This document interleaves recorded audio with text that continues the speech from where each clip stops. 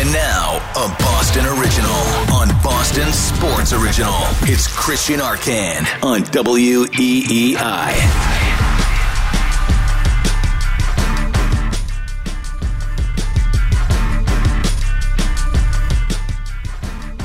Hour number 2 here, Boston Sports Original. It is WEEI. Christian Arcand taking you up until 4 o'clock. We'll be joined in about 30 minutes by John Corrales, Boston Sports Journal. I'll open up the phone lines here at 617-779-7937. That's 7937, Jones.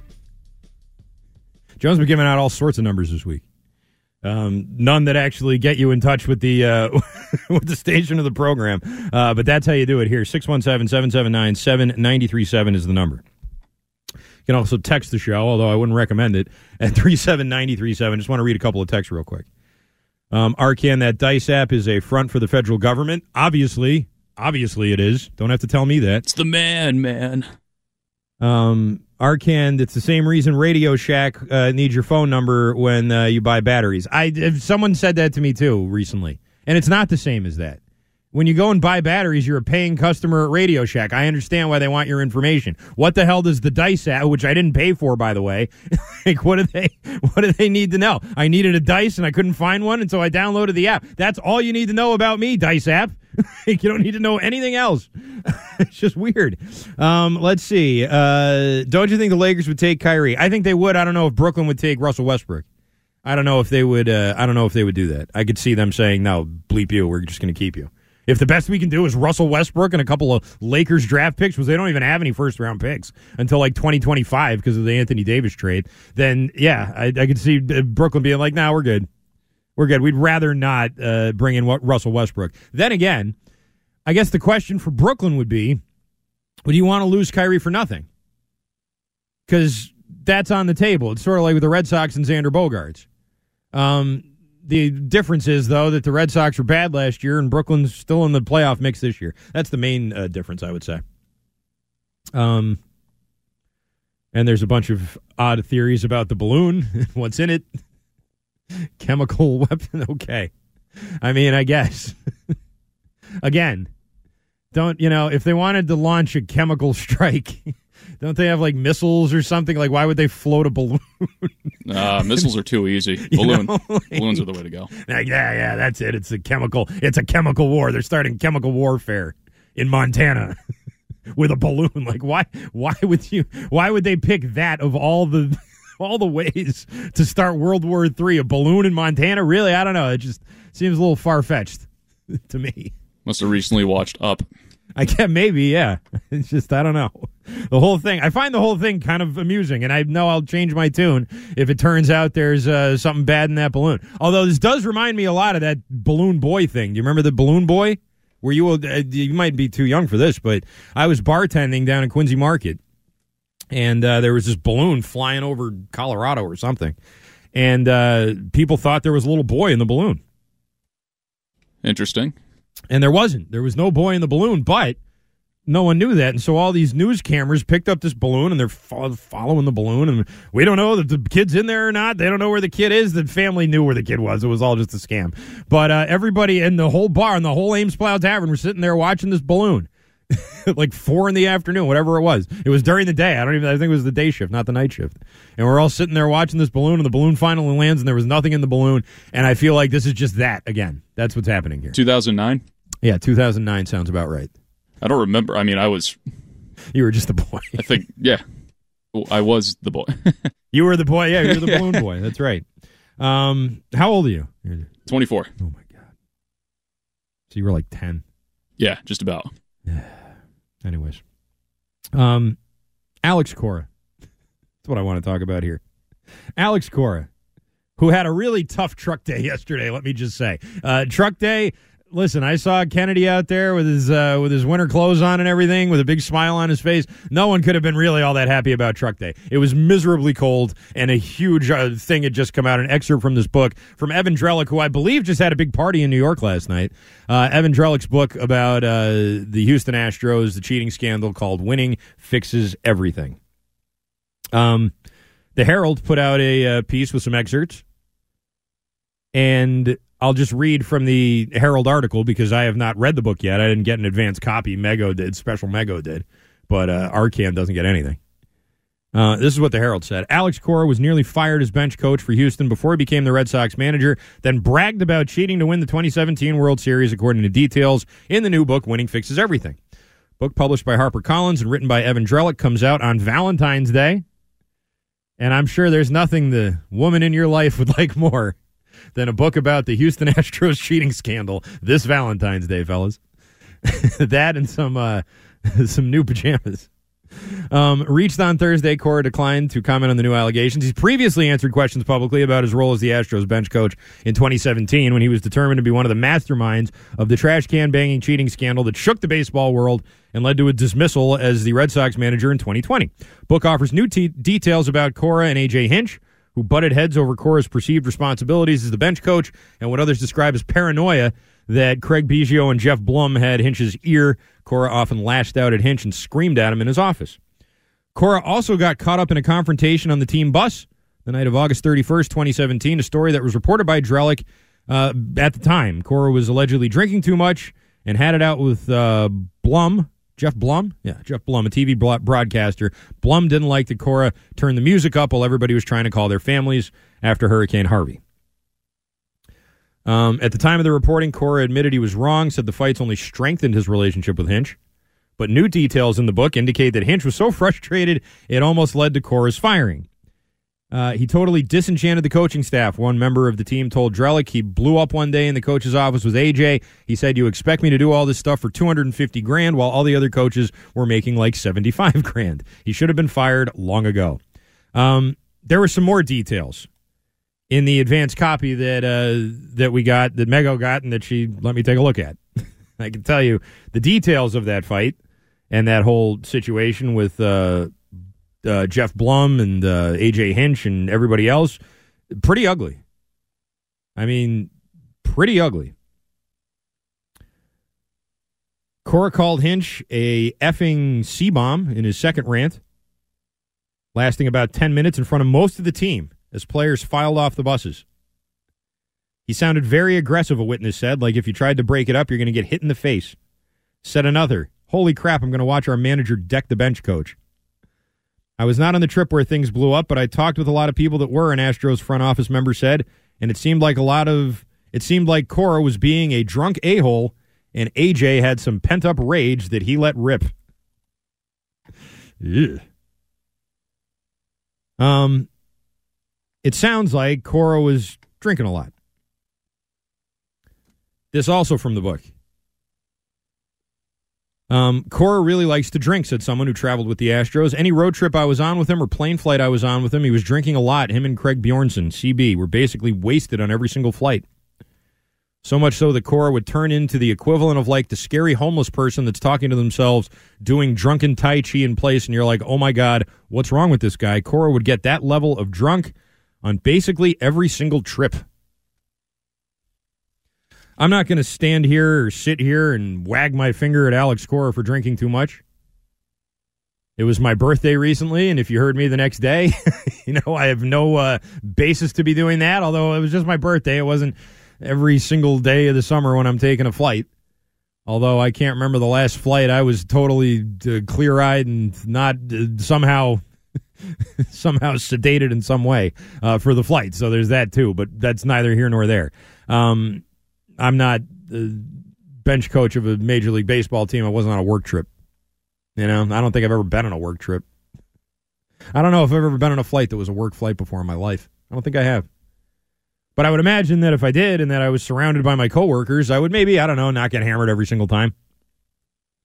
Unless he has a problem, and if he does, then I hope he's getting help for it or whatever, but I don't know that he does, and I don't know that this is something that even goes on anymore, so I feel like commenting on this would just be sort of piling on, and I'll be honest with you, getting too drunk on the team plane isn't exactly the crime of the century, is it? It's not great. The other stuff in the excerpts about his fight with Hinch, I think is much worse than him getting drunk and posing on the team play. Like, you know what I mean? Like, that just, I don't know. Maybe I'm desensitized. Maybe it's something else. I have a hard time getting super worked up about that. I do. Do I think it's a good thing for having your manager pulling a Jim Leahy on the flight? Sunnyvale Trailer Park back and forth? I don't know. Probably not. Probably not. I don't think that's a good thing. But I'm also sort of the mind that this was 5 years ago. He was suspended for the things that he did wrong that were actionable, and there were actionable things that he did wrong. These were not considered actionable, although I'll be honest with you. If getting hammered and calling your boss an effing C-bomb multiple times isn't enough to get you fired, then what does it take to get fired in Houston, honestly? And actually, I think we know the answer to that. Didn't their GM get fired? Some guy in their front office get fired for being a creep? I mean, maybe we do know what it takes to get fired in Houston. But either way, if you can do that, then there must be another reason to keep you. And there was. The reason to keep Alex Cora was that the players loved him. Loved him. All the main guys in Houston were big fans of Alex Cora. From Beltran to Bregman to you name it. I mean, they all gushed about him. They loved him. And the cynic in me thinks, yeah, they loved him so much because he set up this elaborate cheating apparatus, which was about as in your face as any of them has ever been. Like, really, like, you know, the Apple Watch and the cameras in the outfield and, you know, even Bobby Thompson with the guy with the flag across the street. Like, you know what I mean? Like, all that stuff. There's been examples of it. There weren't that many where you could hear them doing it right there on the field mics. And all of a sudden you hear bang, bang, bang right before the pitch comes in, and you know that it's going to be a fastball or whatever the hell the thing was. There were very few that were that in your face. That one was, I mean, you're begging to get caught with that one. Banging on the trash can. Why, you didn't think anyone was going to notice that? Really? And let's be honest here. Who skated on that? Who has a reason to like Alex Cora for that? The players do. Not one player got in trouble for that. It all landed on Cora and Hinch and the rest of the guys in that dugout, which I think is bullcrap, by the way. Not to stand up for Cora here. I mean, I do think he was the mastermind and he deserved to get in trouble for it, as did Hinch, as did everybody else who was a manager or a coach who was involved. But so did the players. So did the players. The fact that the players all skated and all got away with that is such a joke. Really. Carlos Beltran, who was like just as responsible for it as Cora was. Yeah, I don't think, you know, like he may have gotten in trouble down the line when he tried to become a manager, but at the time, nothing happened to any of those guys. And that's stupid. That's stupid. I mean, they're the ones who benefited from it. They're the ones who all got, you know, who won a World Series and who all had these crazy numbers and, you know, may not have been that good if it wasn't for knowing which pitch was coming. And I understand that all around baseball, there are ways that guys figure out which pitch is coming and they know how to do it, and it's a whole thing, and I'm not going to, you know, sit here and cry about it. It's been going on since baseball started. You know, it really has. It's been going on since the old days, since the gloves fit each individual fingers. You know, those old Babe Ruth gloves look like oven mitts. You know, they were stealing signs back then too. It's what they always do. But they weren't always banging on trash cans, okay? Like that was in your face, and that's why you got in trouble the way you did. Just for being so blatant about it. And I'll bet you the rest of this stuff, these other things that are coming out now, I don't know if that had anything to do with him getting, you know, fired and suspended with the Red Sox. I kind of think it doesn't. I kind of feel like, no, it probably doesn't. They probably knew about all that and said, you know what, so long as you can connect with these players and so long as you can bring a winning culture here, we can tolerate this. But you know what? Don't be a jackass on the plane. All right, enough of that. And as far as we know, Cora's kept his nose relatively clean here. 2018, were they cheating? I don't know. Were the Dodgers cheating? Was everyone cheating? Like, you tell me. I don't know. Nothing's been proven there about the 2018 team. Were they cheating? Yeah, sure, they probably were. So was every team they probably played. And so long as they weren't being super in your face about it, banging trash cans or something else that any idiot, you know, could hear right there in the ballpark, then I feel like that's all kind of fair game. Sorry, I do. It's baseball, all right? You want to get cheating out of baseball? Good luck. You know, good luck with your quest. The rest of us are just sort of enjoying the sport we've always known that's had this stuff in it since the beginning of time. 617-779-7937. That's the phone number. Alex Cora was the only one that didn't get booed at Winter Weekend. Isn't that funny? He was the only one that was getting cheered. Even the fans like Cora. I don't think this is going to hurt him with the fans. It's not going to hurt him with the players. They may not be a good team this year, but I don't think that's going to be Alex Cora's fault. That's for sure. Is he a good manager? Is he a good employee? I guess we can talk about that. And we'll get into this latest ranking of Red Sox prospects coming from Keith Law and maybe some troubles in paradise between John Henry and Tom Werner. We'll get to all of that. We'll talk with John Corrales in the next segment as well. But first, here's what's trending. I'm on the air, man. I'm on the air. We're right back to it. It's Christian Arcand on WEEI.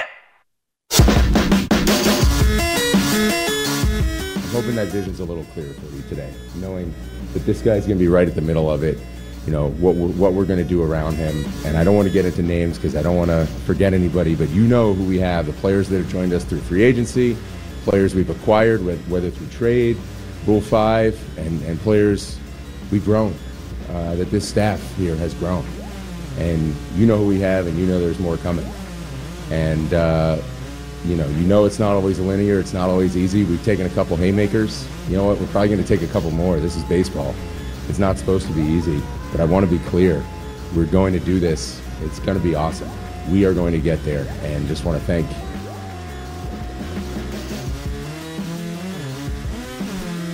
That was Chaim Bloom, not at Winter Weekend. You can tell because there wasn't a bunch of people booing him in the background. That was actually at the Rafael Devers press conference, which I didn't think would end up being like the good one for him. I didn't think that went great for Chaim Bloom, but compared to Winter Weekend, it was terrific. It's Christian Arcand here on Boston Sports Original WEEI. Real quick, before I get to this thing with Keith Law,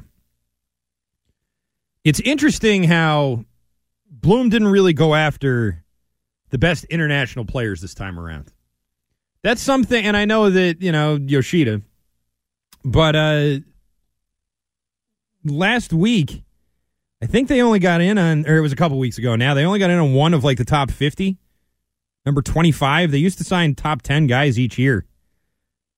Padres got the number 1, Yankees got a top pick, rivals all did better. And now you got these like scrap heap 1 and 2 year deals. I don't know. Each team has a limit of dollars on based on a lot of criteria, but the Red Sox, it's a big problem for them. They used to battle everybody for the top talent in the international thing, and I'm not talking about Japan, but like Dominican, Cuba, and Europe and these other places. They just don't do that anymore. I don't know. I just feel like if you're gonna sort of cut corners in other places, why not go all out there? They used to. And I just feel like they're not doing that anymore. And then there's the prospects. Keith Law came out with his rankings of all 30 teams and their farm systems, and he has the Red Sox at 23rd. Now, I like Keith Law, and I think he's good at his job, and he's certainly more tapped in than I am, but it is on the lower end. I have seen some other groups like the Baseball Prospectus, some other ones, and the Red Sox are higher. They're up in like the teens mostly. 23 is about as low as I've seen them. I don't know how you can have them that low with as many top 100 prospects as they have. They have about 4 or 5 or 5 or 6, depending on what list you look at. Law's whole thing is that they don't have any pitching prospects. And I'll tell you, he's not wrong about that. And if that's a big part of your criteria, then yeah, you're going to have the Red Sox maybe a little bit lower than some of these other teams. That's understandable. That is understandable. Is it necessarily fair? Well, how important is it to have pitching prospects? Is it more important than position players? Is it less important? What is it? You want to have a balanced farm system, obviously. And the Dodgers are proof that you can have a good farm system and a good team that spends a lot of money. It doesn't have to be one or the other. I think they were number 1. And they still have a ton of great prospects in that team. Dodgers will be good for a while, unless things go horribly off track for them. Or unless they decide to bring in someone who is going to, whose whole thing is getting under the luxury tax and then, letting people walk. Beloved fan favorites. Let's take a call real quick before we get to John Corrales, who we'll be talking to in just a few minutes. David is in Florida. Hey, David. Oh, Christian, what's the word of the day? What's happening, David? How you doing? First of all, Cora is not free of any blame here. I've always said, and I think as poor as the team has been constructed, poorly as the team has been constructed, Cora does not get the best out of them. And it cannot be ignored. And it just has to be stated. David, your phone's really crapping out here. I'm having a hard time understanding what you're saying, so I am going to let you go. Thanks for calling, though. I appreciate it. And I don't think that Cora's free of blame. I don't think I said that. I don't think that what he did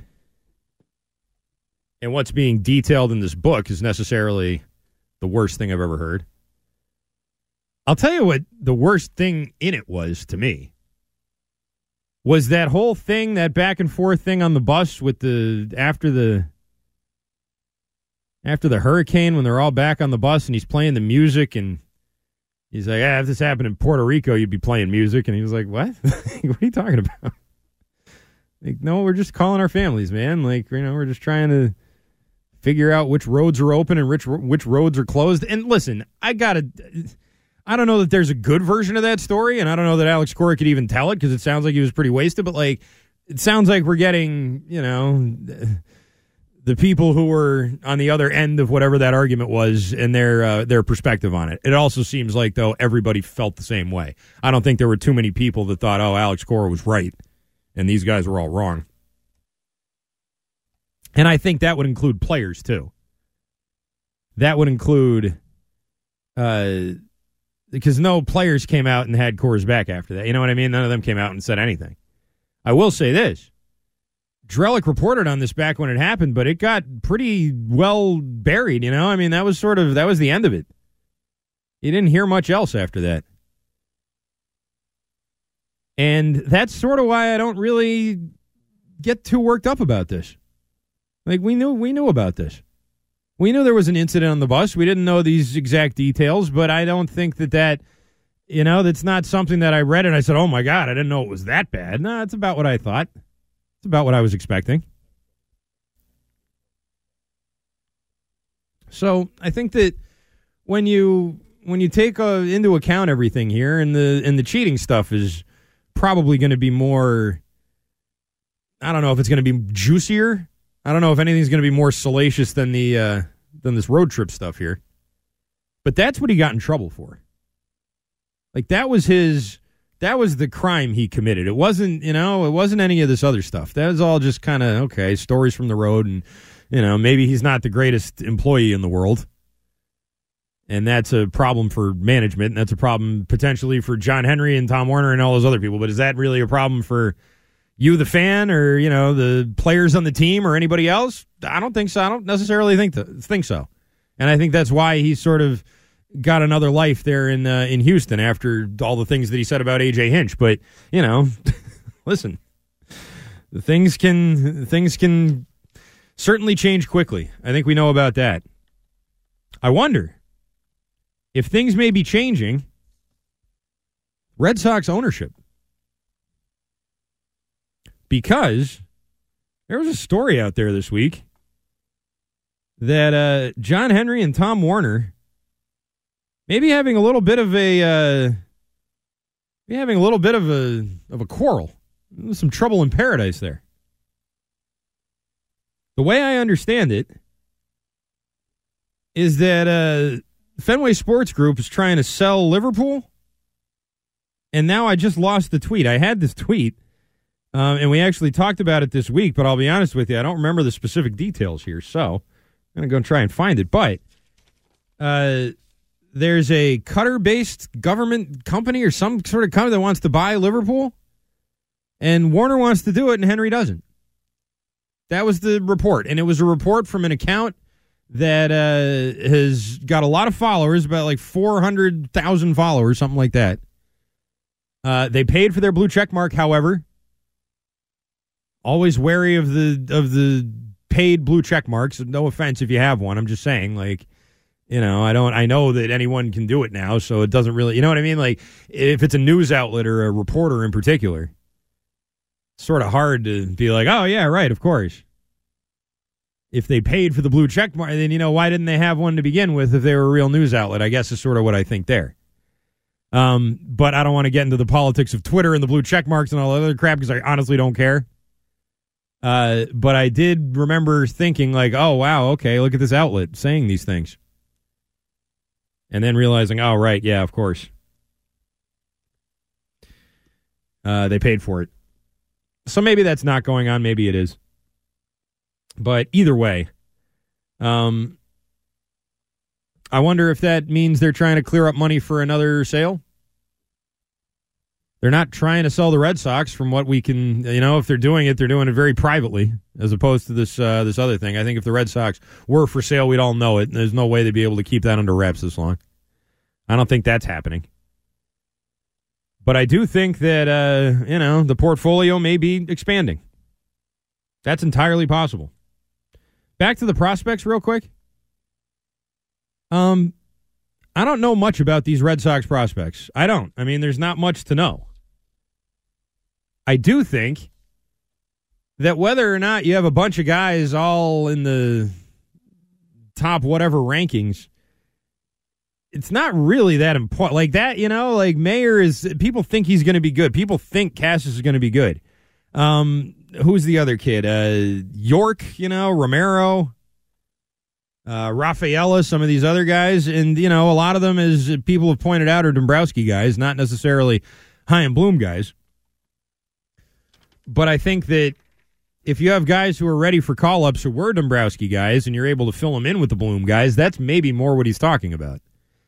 You have talent now that you can bring up to the big league level. What I think is tough about that message and why I think Bloom got booed the way he did at Winter Weekend is you can sing the praises of these rookies and young players all you want. You can go on and on about how great this crop of prospects are and how they're all going to be called up and they'll all be contributing at the big league level, and you can really sell that. You can. But it's tough to sell that to a group of fans who just saw Xander Bogaerts, Mookie Betts, and Andrew Benintendi, among others, all grow up through the system together, come up, play, win championships together, and then all either get traded or leave in free agency. And I realize Bogart's 30 years old. It's not like he just, right? It's not like he got out of here, before his prime. Let's say he played his prime years here for sure. We'll see how he does in San Diego, but you know what I mean. It's certainly different. All right, we're going to switch some gears here and talk with my good friend John Corrales of Boston Sports Journal, who joins the program right now. I wanted to talk some Celtics with him. John, a brutal one last night. Really the type of game that, for Jason Tatum in particular, you just would like to forget. It seems like this team has a real problem overlooking opponents sometimes, particularly opponents that don't have their best players. They were zoomed in on that Brooklyn game. That was circled on the calendar. It seemed like they may have overlooked the Suns last night. Would you agree with that assessment? Yeah, I think that's fair. Al Horford was asked a similar question last night, and he said it's fair to say that as well. So I think the Celtics kind of came out and said, we proved our point against Brooklyn, so we're going to go back to just kind of trying to beat Phoenix by seeing if we can outshoot them. And that's basically what they did. They started out, that game against Phoenix started out, honestly, the exact same way it did against Brooklyn. That first quarter, bunch of misses from the other team. But against Brooklyn, the Celtics attacked the rim. They ran off the misses, and they got layups, putbacks, dunks. When Phoenix came out cold and missed their first 9 shots, the Celtics just kept missing threes, missing jumpers. After the Brooklyn misses, it was 27-4. After the Phoenix misses, it was 7-4. So that's what happens when you try to outshoot the team and you can't start hitting. There's been some talk lately about Jason Tatum and all the minutes that he's playing, 37-plus minutes per night. You look at the other MVP candidates, some of them anyway. Giannis and Jokic are down in the 33s. You got Durant and Luka up there in the high 30s as well. What's your overall take on Tatum and the amount of minutes that he's been playing this year?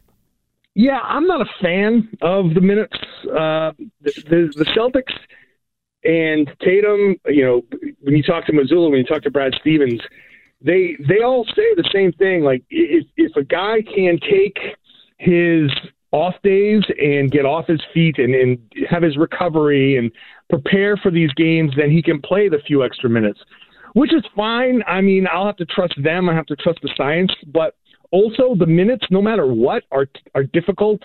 And it's those minutes, the stops and starts, the jumping, the potential for landing on somebody's foot. We know that fatigue leads to injury. and in-game fatigue can be something where maybe you just stepped the wrong way or whatever. It just leaves him a little bit more open to stuff. So I'm not a fan of him playing 39, 40-plus minutes a game. But they, like I said, they all swear that it's okay. So, I mean, I guess we're going to find out because he wore out in the finals last year, and I think the Celtics would really, really regret if that starts to happen again in the playoffs this year. I'd certainly agree with that. John Karalis joining us here in the Harbor One Hotline.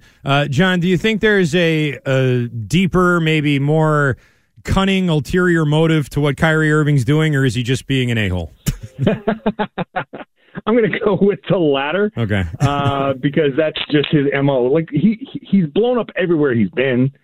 And you can go back to his high school days where he transferred to a different high school. He can't stay still. He can't stay put anywhere. And he's throwing a tantrum now. He wants his money, and he might be the least self-aware person in the NBA because every team out there, when he first made a trade demand over the summer, said, you know what?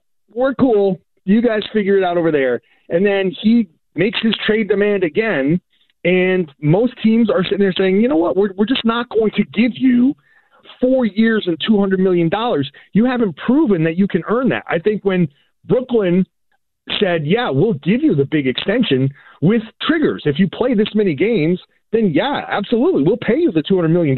No problem. You're just going to be playing 70 games a year or whatever the triggers were. So that's Kyrie in a nutshell. He's just not self-aware, and he thinks he deserves more than – he's certainly talented enough to earn that money, but he just doesn't see that you got to play actual games to earn it.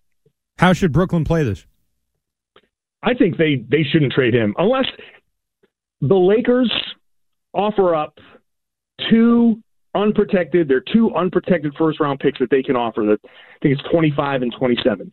If you get those two picks unprotected, then you make that deal. And it kind of even doesn't matter what you get back. If you can offload Ben Simmons, like I would look at the Lakers and say, you're taking all of our crap. You're taking Kyrie, you're taking Ben Simmons, you're giving us unprotected picks and salary that we can dump later in a trade, because this is probably going to mean we're going to have to move Kevin Durant as well, and we want this rebuild to happen super fast. So take all of our crap, give us the cap space, give us the good picks, because in a couple of years, the Lakers are going to be absolutely horrible by 25 and 27. That's what they should do. And if they don't get that deal, then you say, fine, you deal with LeBron and his anger for kind of punting. Who knows if this is going to be his last great season or not? He's playing out of his mind, but you never know when he's going to break down. So I would think the pressure's on the Lakers to do a deal like that just because of LeBron. And if the Nets can't do that deal, then you say, fine, sit here, you can walk, bye. Do you consider then, if it goes that way, which is sort of what I think too, John, I think that Brooklyn already showed that they're not going to be intimidated by their players demanding trades. And if they said no to Durant, they're going to say no to Kyrie. But do you think that will take Brooklyn out of the running as a real contender in the East? I mean, I think so, because now Kyrie did say if they don't honor his trade demand, he will play. But that tension's just going to be there. And just knowing how locker rooms work, having a guy who's demanded 2 trades in the course of a season next to a guy who's already demanded a trade, that can't sit well with some of the other guys, because there are a bunch of guys in that locker room whose livelihoods and how much money they earn depends on playing next to Kyrie and KD so they can show what kind of role players that they are. So if I'm sitting there in that locker room and I'm a role player and my livelihood is contract to contract, and you guys are messing it up for me, I'd be pissed. And so that would definitely hinder my opportunities, or I should say Brooklyn's opportunities to actually live up to what they've been hoping for. All right, we'll leave it right there. John Karalis, thanks so much for the time today. Always great to talk with you. Yeah, my pleasure. Anytime. All right, that's John Karalis joining us here on the program on the Harbor One Hotline. You can check him out on Twitter at John with an H _Karalis, Karalis. And you can read his stuff over at Boston Sports Journal. And you can listen to his podcast, Locked On Celtics. 617-779-7937. There is your phone number. I got some big balloon news that I'll share with you next. We're back to Christian Arcan on WEEI. We interrupt this program. This is breaking news. Breaking news on WEEI is presented by BetQL. Smarter bets start with BetQL. Download the BetQL app or visit BetQL.com today. Ladies and gentlemen, I have breaking news. It's not sports news. It's news of the world. The balloon is down. I repeat, the balloon is down. Moments ago, over what looks like Myrtle Beach, a U.S. fighter jet, I'm not kidding, U.S. fighter jet shot down the Chinese balloon in what must have been, I don't know, the most fun mission ever given to a fighter pilot. It's like Top Gun stuff. Go up and shoot a balloon, like, you know what I mean? That's it for the the fate of the universe may depend on it. You got to go shoot that balloon. Anyway, if you go check out my Twitter at Christian Arcand, there's a video of the moment the balloon was shot down. You can't see the plane. You can't see the jet. I'd imagine they didn't have to be particularly close to the balloon to shoot it down. Could have probably done it from pretty far away once you got up to the right altitude. There is now an operation underway to recover the debris off the Carolina coast. Hopefully this wasn't an act of, what did the guy say?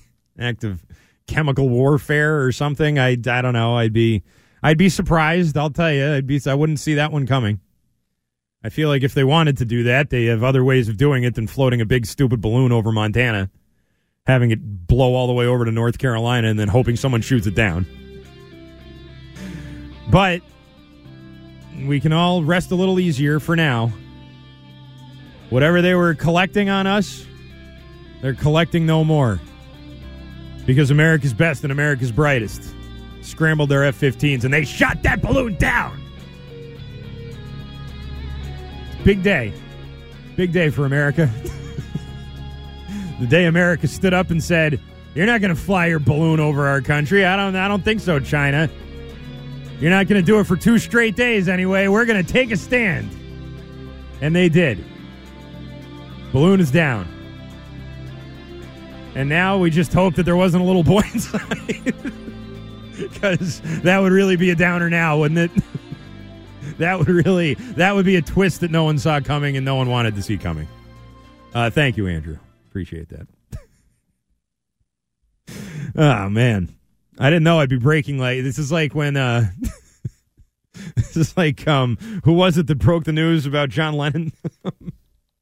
It was right in the middle of the Patriots-Dolphins game, right? Yeah, it was what's his name? The most famous guy ever, Howard Cosell. He's not the most famous guy ever. One of the most famous announcers ever of all time, obviously.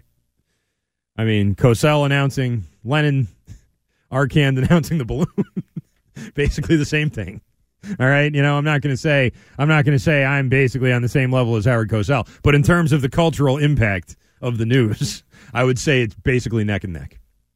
And I'm just proud I was able to do that today. How many people probably thought that was like Brady one-day contract news? If you did, I'm sorry. I didn't mean to get your hopes up there. Not to go off topic. Brady one day.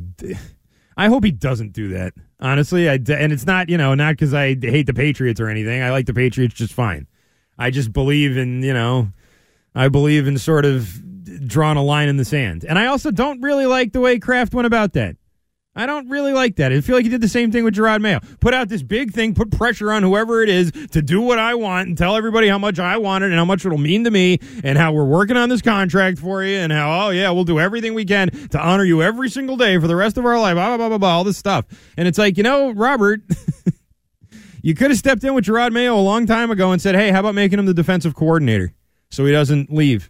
How about, giving him a real assignment instead of linebackers coach if we love him so much? Hey, how about we keep Tom Brady here? How about we keep Tom Brady? Give him a real contract with real money. It's not gonna be that much.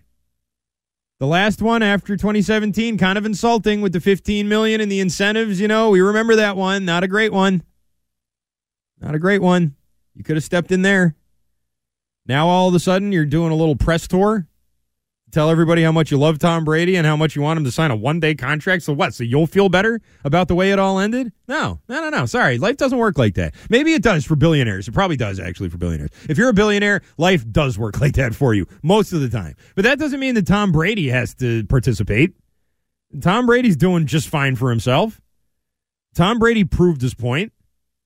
And now what?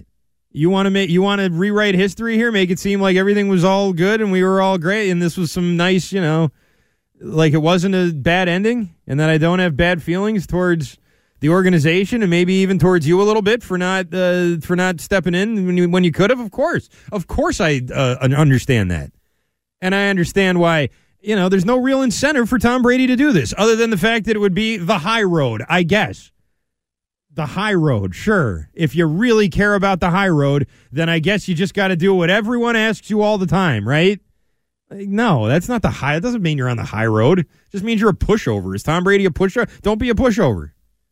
Say, no, I'm not going to sign a one-day contract. You want to induct me into the Patriots Hall of Fame? I'll show up for that. I'll wear the red jacket. I'll party with all my buddies, and we'll have a nice little weekend. We'll go to the Red Wing Diner, and I'll get fried clams. I don't know. We'll have a good time.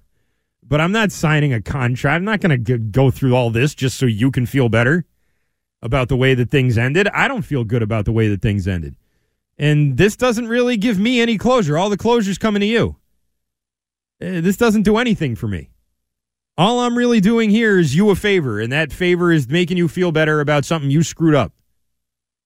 And you know what? I've got better things to do. That's not my job. It's not my job to make you feel better. It was your job to keep me here. And you decided that wasn't in your best interest. And you let me go. And you kept him. So, no. No. You had your chance. You had your chance to let me retire as a Patriot. I was willing to do it. I was willing to do it and ready to do it. And you had every opportunity to make that happen, and you chose not to. So, you know what? Bleep you. Not that he'd say that, but, That maybe be me editorializing a little bit if it was me under circumstances. Tom Brady would take that high road at the very least. And I know that him and Kraft, it was a Kraft's wedding. I mean, it's obviously it's not like they hate each other. But I can understand just from a pure standpoint of what this would look like and how this feels for me. I know this would make you feel better, Robert, but it doesn't really do much for me. So I'm going to politely decline. It's just what I think. And I don't know anything else. I don't know anything about what's going on inside their minds or any conversations that they may have had. I'm going off of my own sort of instincts and also a little bit by what Tommy Curran had to say. He doesn't think it's going to happen either. 617-779-7937. There's your phone number. Tom Brady retired. Again. How'd that feel for you this week? The second time around. We'll get to all that next.